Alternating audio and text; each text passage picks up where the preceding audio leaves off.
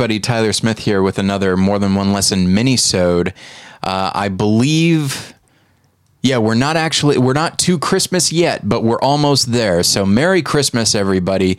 And I will say a hearty Merry Christmas to my co-host, Josh Long. Josh, Merry Christmas. And Merry Christmas to you, too, sir. God bless us, everyone. Everyone. Can I call you Tiny Josh? Sure. That doesn't sound great. And I'll call you Old Man Scrooge? Old Man River. There you go. I just keep rolling along. I don't know. That Christmas tradition of Old Man River. So now, Josh, this is your first Christmas with a house. That's true. And it's an actual house, not like my house. I'll put my envy aside. But you know what? It's easy to do that because you've got yard work to do today. I do. As it turns out, Christmas around in Los Angeles does not preclude you from doing yard work. Sure does not. I got to wait for the leaves in my yard to dry so that I can rake them away from the grass so that I can cut the grass. Oh, my gosh. But one thing I know, if there's somebody I know that is a bigger fan of Christmas than me, it's probably Charlie, my cat, who cannot wait to just lie down under the tree for basically a month. But third place, actually, no, sorry. I'm in third place. So first place above Charlie, I'm going to say, is you. All right. Which is weird because you're a very aloof person. You're someone who doesn't really have feelings. But it's interesting to me that Christmas just brings it out in you. I do love Christmas. And now you have the opportunity to decorate the outside of your house. And you did it pretty quick, like the weekend after Thanksgiving, I think, right? Yeah, because I like to have them for as long as possible. Right. But so I always try and do the day after Thanksgiving if I can. And then I think I was working, or no, I wasn't in town. Yeah. But yeah, so as soon as I could, got all those lights up. And here's the thing, my family actually never really decorated the outside of our house for Christmas. That was just not a thing that we did. Like the inside, absolutely. But Sure. that was just not a priority for us. Not to mention when we lived in Denver, we lived across the street from a guy named Merle, who was retired. All right. And he had nothing else to do. And he went all out, and it was obnoxious, and it was ridiculous. It was like... It made Clark Griswold look like a minimalist. And so it's just like, okay, well, we'll just bask in the glow of his lights. Go. But I did have the thought that, like, if I were in your position and I'm like up there on the roof, like, stapling or whatever it is, the lights up there, I just had this thought. It's like, I would feel so... And I don't say this in a negative way. I feel so suburban. Like I feel like I am not merely am I a man, I'm a certain type of man now. So like as you were doing this for maybe not the first time, I'm sure you helped your parents like decorate the outside of your house when you were younger. I used to do my parents' house, and then when I was in college, I shared a house with like 14 other guys. Okay, so this is not your first, but this is your house now. This is the first that's been my house. Yeah. I did the townhouse that I used to live at with some other roommates. That's right. We outlined that in lights one year, which was fun. And if I lived, because in my townhouse community, there are ones that have like porches and all that. If I lived in one of those, I could do the outside. Right. Yeah. Or if you were like facing the street or something. Oh, absolutely. But mine just doesn't allow for that to happen. And so, so now there's a pride of ownership, and like you're staking your claim and saying this house on this block celebrates the birth of Christ with all these lights. Exactly. So did you feel, how did it make you feel like actually like saying like, this is my first time as a homeowner staking my Christmas claim? It was a lot of fun. The hardest thing was figuring out like, because when you've done it in one place more than 1 year, you kind of have like your set routine and you know where you run all the power and everything. And this was kind of from scratch. I had to figure out like, do I have enough outlets? Do I need to buy some kind of, splitters and extension cords? And yes, of course, was the answer. Yes. But it was fun. So now I'm just thinking, what can I add next year? Uh-oh. It's going to get bigger. I've got one word for you. Merle. And Merle was the type. He actually passed away recently. In fact, I went to visit Denver last fall and went to visit my old house and had discovered that only a couple of days before I went to visit, he had passed away. Oh. And so he was also something of a busybody. There were certain rules in our little suburban subdivision, and my brother lost his license at one point, and so there was a third car to juggle, and we had a 2-car garage. And so occasionally, so that my parents could get out, my brother would have to park his car on the street, which is not allowed. And so we got a lot of complaints from old Merle. And I could see you becoming that guy in a few years. Maybe. So if that's what... Rules are rules, Ty. Wow. You are really embodying this character. I mean, I just want to help everyone have a society here. Oh, wow. Okay. Yeah, I'm sure any number of Orwellian characters said that.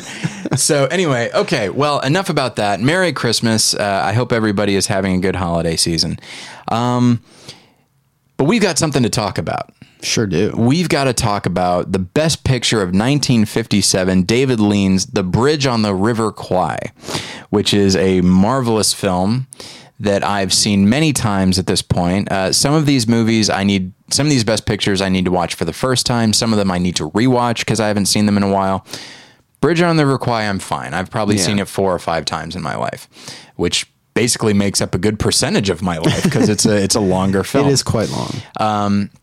But I feel like it flies by. There are certain elements that I think are more interesting than others. I'm infinitely more interested in Alec Guinness's character than William Holden's. Not that his story is interesting because he actually manages to escape, and then the specifics of his story require that he go back in, which is just like has to be so frustrating. So I do feel that, but to me, the relationship between Colonel Nicholson and Colonel Saito is like that's the core of the film. Yeah. For I get most people probably have seen. I don't know. It's one of those ones that isn't so ubiquitous that I think everyone has seen it. Yeah, it's hard to know. I think I think I might have said this when we were talking about Lawrence of Arabia. So back when I did my undergrad, see, that's what I'm supposed to say now, Ooh. As opposed to back when I was in college. I took a David Lean class, and the instructor led with, he said, okay, there are 3 movies we will not be watching. And that's Lawrence of Arabia, Bridge on the River Kwai, and Dr. Zhivago, because I'm assuming that if you are taking this class, you've already seen those films. Yes. And if you haven't, you should, but you're going to see them on your own time, because honestly, we're going to spend time on his lesser known films, because he's known for epics. Right. But early on in his career, he made like very intimate films. He made a couple of Dickens adaptations. Yeah. He was I'd still love to see his Great Expectations. I've never seen it. It's great. One. Yeah. It's really, really good. And I'm a big fan of his Oliver Twist as well. Really? Certain stereotypes aside. Yeah.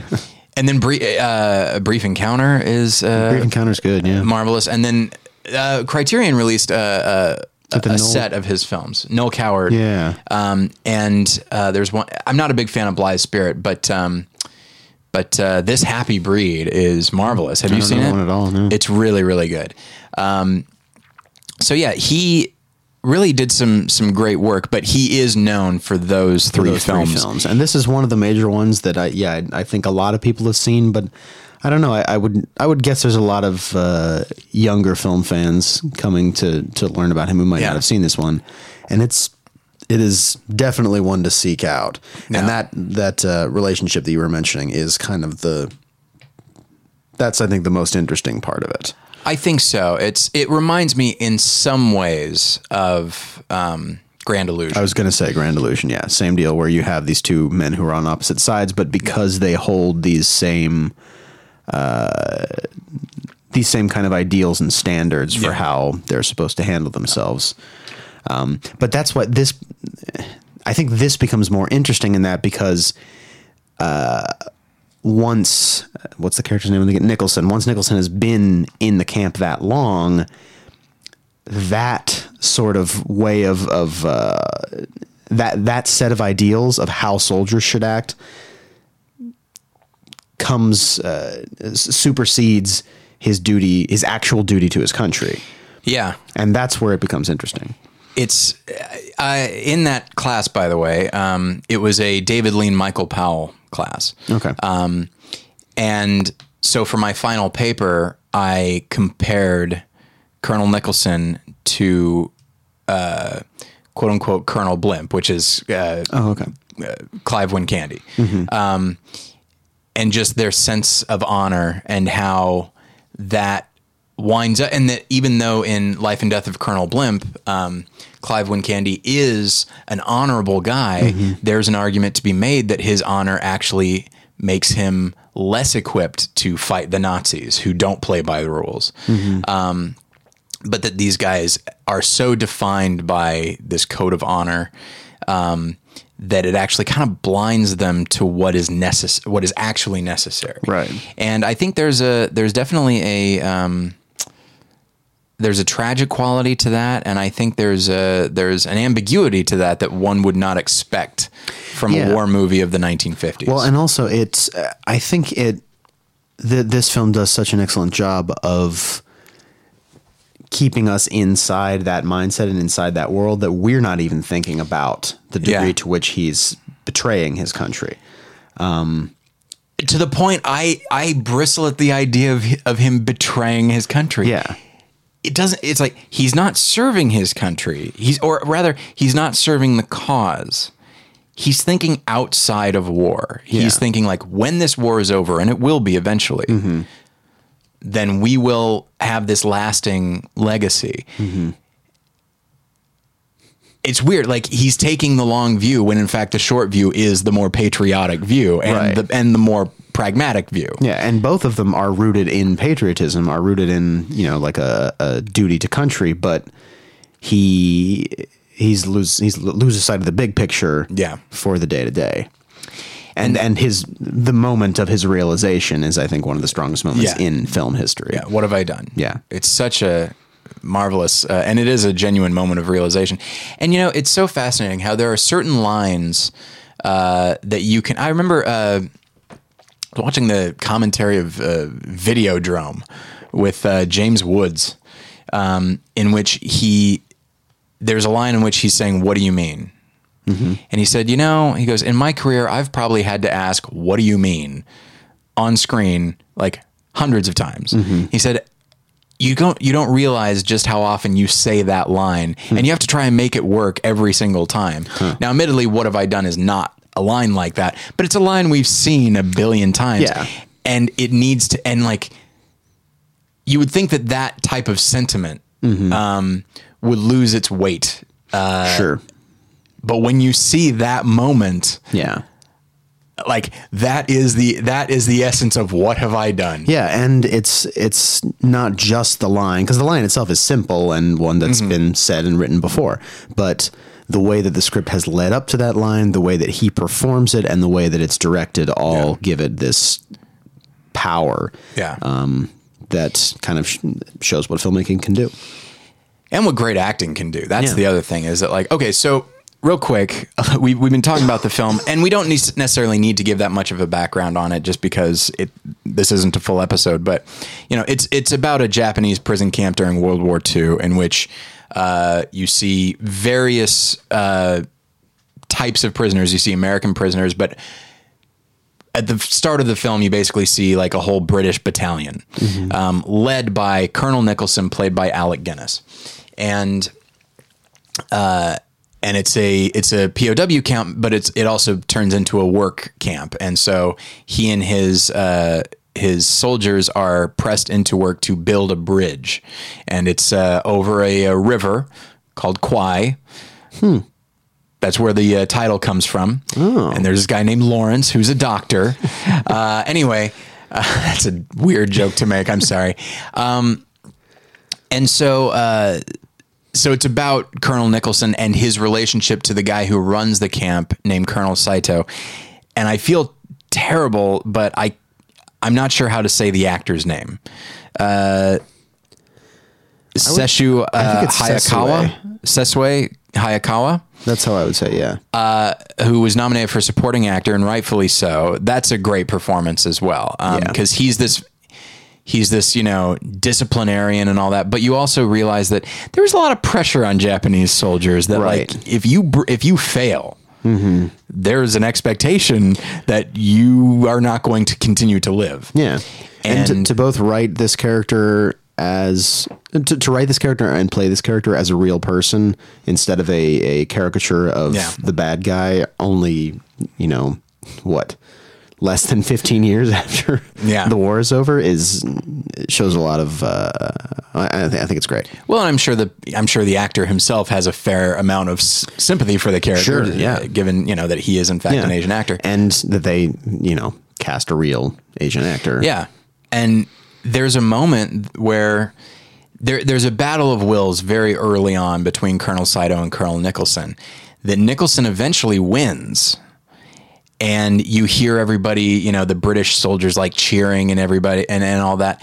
And you see Colonel Saito alone and he's crying. Like and in that moment, it's like, I'm not on your side. And yet I totally understand where you're coming from. Yeah. I have had those moments when I've been trying to accomplish something and it's a matter of principle for me and all of that. And it just didn't work out and I have failed. And what's more, I've failed publicly. And that is devastating. And it really humanizes that character. And then the two men kind of bond over the building of the bridge. Yeah. And it's so fascinating. But let's go back to, some of the awards that the film won. It won Best Picture, Director, Best Actor for Alec Guinness, Adapted Screenplay, Cinematography, Editing, and Music. It was nominated for one other award, which was Supporting Actor for Sesue Hayakawa. So yeah, I do want to talk about Alec Guinness. This is probably the second film I saw of his, which is probably the case for most film people our age. We saw him as Obi-Wan Kenobi. And then I saw in more than one film, he's Obi-Wan Kenobi, though. Right. I said performance. He's giving the same performance in all three. Right. Maybe that's not true. An argument could be made. He's giving less of an effort, by the time that third one rolls around. Yeah. But yeah, it's not unlike when you see, like my first exposure to Dustin Hoffman was like in Hook. He was Mumbles in Dick Tracy, but Hook was like a lead. That was a lead performance, and it's a delightful performance as Captain Hook, and it's like, oh wow, this is great. And then you get older and you see him in like Rain Man, and then Kramer versus Kramer, and The Graduate, and like, All the President's Men. And you think, oh, this is one of the best actors of all time. I had that thought today, a similar thought when I was thinking, someday when I have kids, the first time they see The Godfather, they're going to be like, wait, that's the dad from Elf. Yeah. And honestly, like, I think we were at that age when there are some great like not even character actors, but just some legendary Hollywood royalty that started branching out into like kind of silliness. Like my first Jack Nicholson performance was Batman.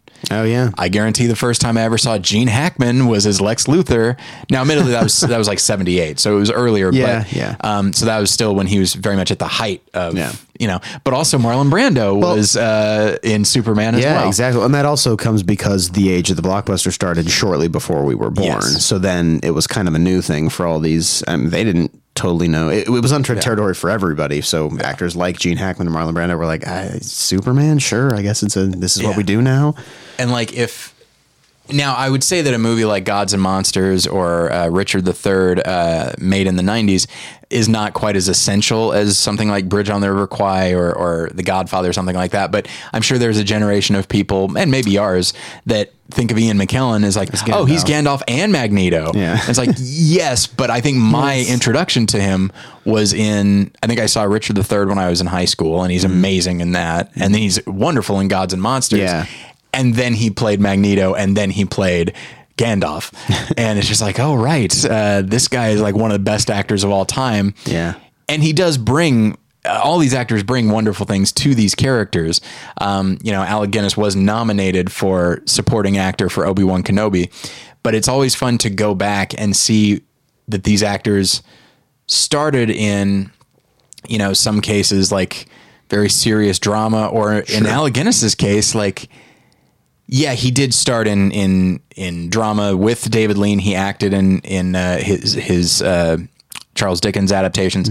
But then also he was in those Ealing comedies, and he was in, Kind Hearts and Cornets. Right. He's in the Lavender Hill Mob. He's in The Man in the White Suit, and he's delightful in the original Lady Killers. It's like when you look at Obi-Wan Kenobi, you don't think of like this goofy British actor. I feel like if you were to watch like a bunch of those Ealing comedies right before watching Star Wars, that Obi-Wan Kenobi would seem funnier. Yeah, you'd be like, this is that goofy guy, and you just see him a different way. Yeah, like when he's waving that sword around, it's like, oh, watch out. But yeah, and when you see him as Colonel Nicholson in The Bridge on the River Kwai, like, it is a wonderful performance. He did win Best Actor for it, and rightfully so, because this is a character who is... It's so interesting, because when he eventually gets around to What Have I Done, it's a moment of self-realization. And this is not a guy who's oblivious to himself, but he's been trained to put himself second or third behind country and behind this code of honor. Yeah. And so he'll do those things first. Now, obviously, it's still his interpretation of what that means. Sure. So he's still involved in that. But this is a guy who is not meant to look inward. Yeah. He's meant to just follow orders and do things the right way. Right. And which is a very stereotypical British thing. Yes. Yeah. A British soldier. Come on. Like that's someone who's going to follow the rules.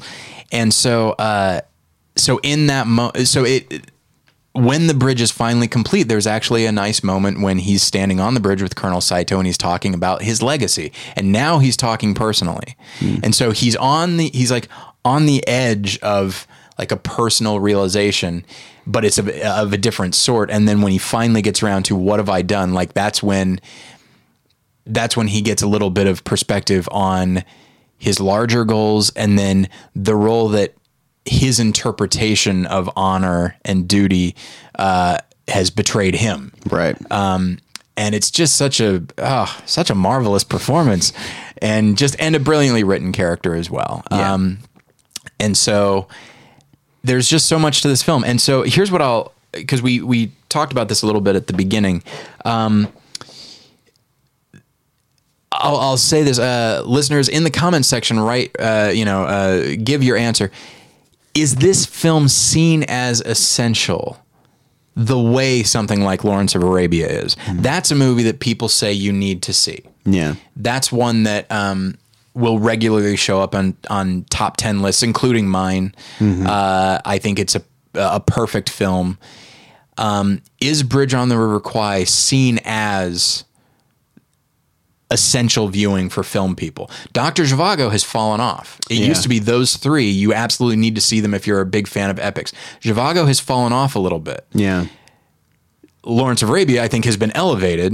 And then Bridge on the River Kwai, I've lost perspective on it because of when I saw it and how vital it has been to me. Yeah, I still think of it as vital film viewing, but it could be that people don't. Like, I feel like I don't hear about it as much. Right. It's like The French Connection. Yeah. Where it won a bunch of Oscars that year. It was seen as very influential for a very long time. But now that we've got several decades on it, is it seen as that vital? Yeah. And so listeners, in the comment section, please say the role that Bridge on the River Kwai has played in your film viewing.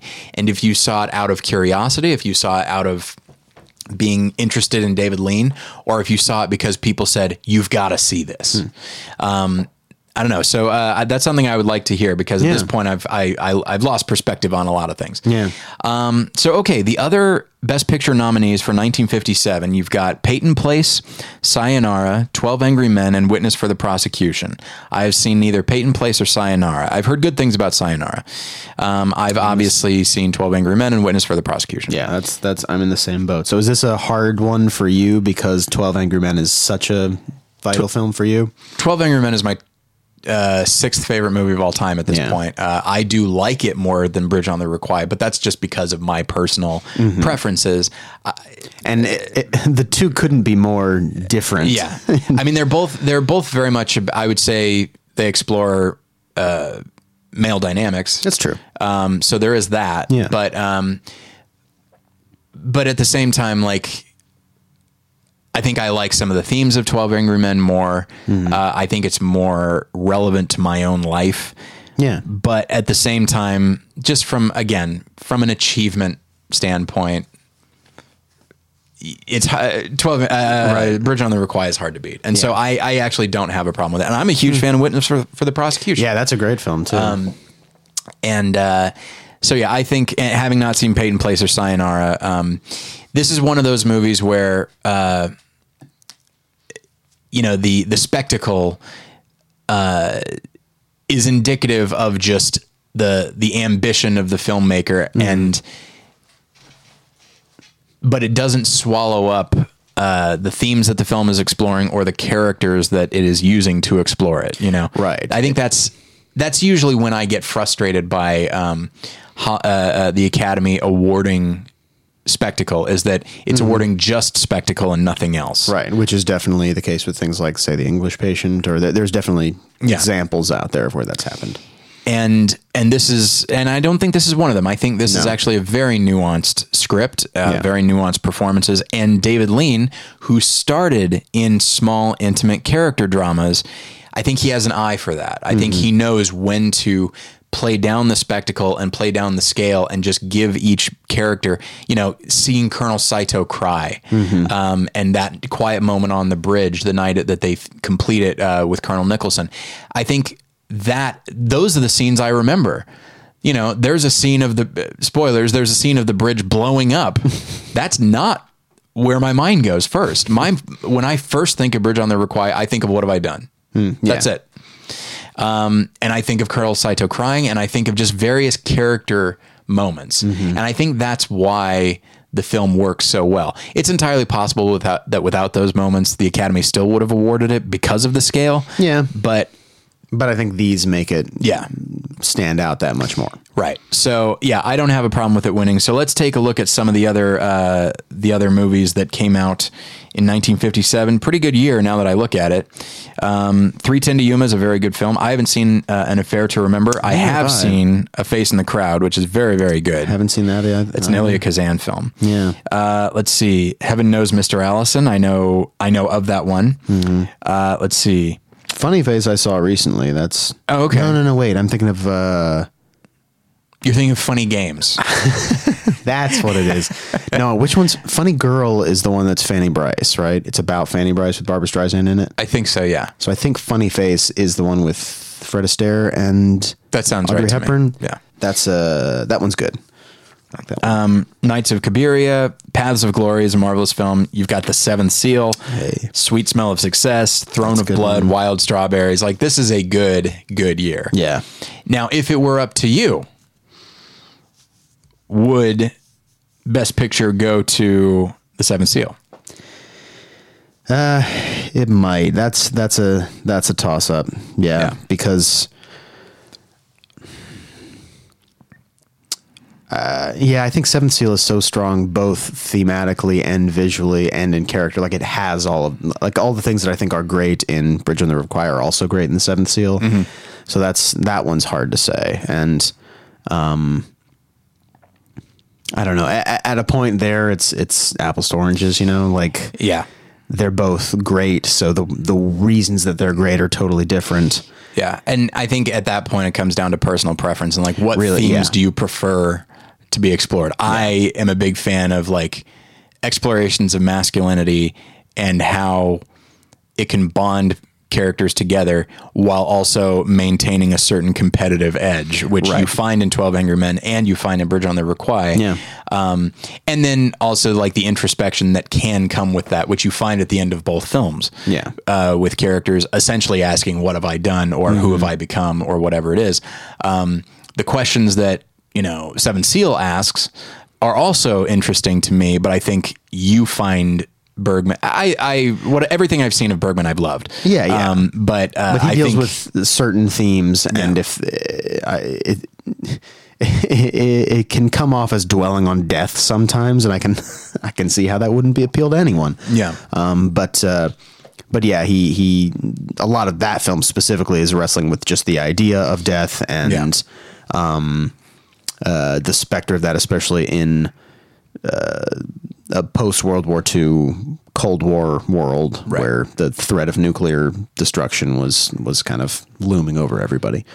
Yeah, there's especially compared to these other films that I like so much, like Witness for the Prosecution and 12 Angry Men and Paths of Glory and River Kwai, which are fairly, even if the themes that they're exploring are very, fairly deep.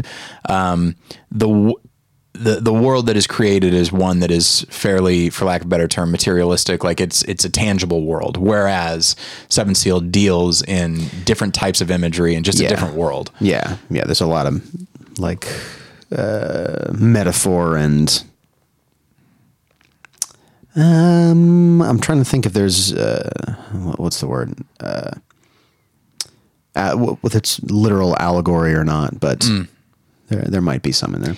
And by and large, look, like when I think about my top 10, there are a couple of movies that I would say fall into that, where like the imagery and just the world being created is one. It's like, this is not the world we live in, Night of the Hunter, Werkmeister Harmonies. Yeah. But for the most part, and it could be argued that just stylistically, the way that Citizen Kane is put together it mirrors our world, but it's not exactly our world. Kind of a heightened version. Yeah. But my favorite film, Nashville, that is the world that we are living in. But it's just like the structure of the film implies that there's so much more going on in the natural world than we are even aware of. Yeah. And so I think I tend to like that more than the stuff that deals heavily in symbolism and allegory and that kind of thing. But I still enjoy those quite a bit. And sometimes, like I remember years ago, there's a movie called North Fork. Did you ever see North Fork? I did, yeah.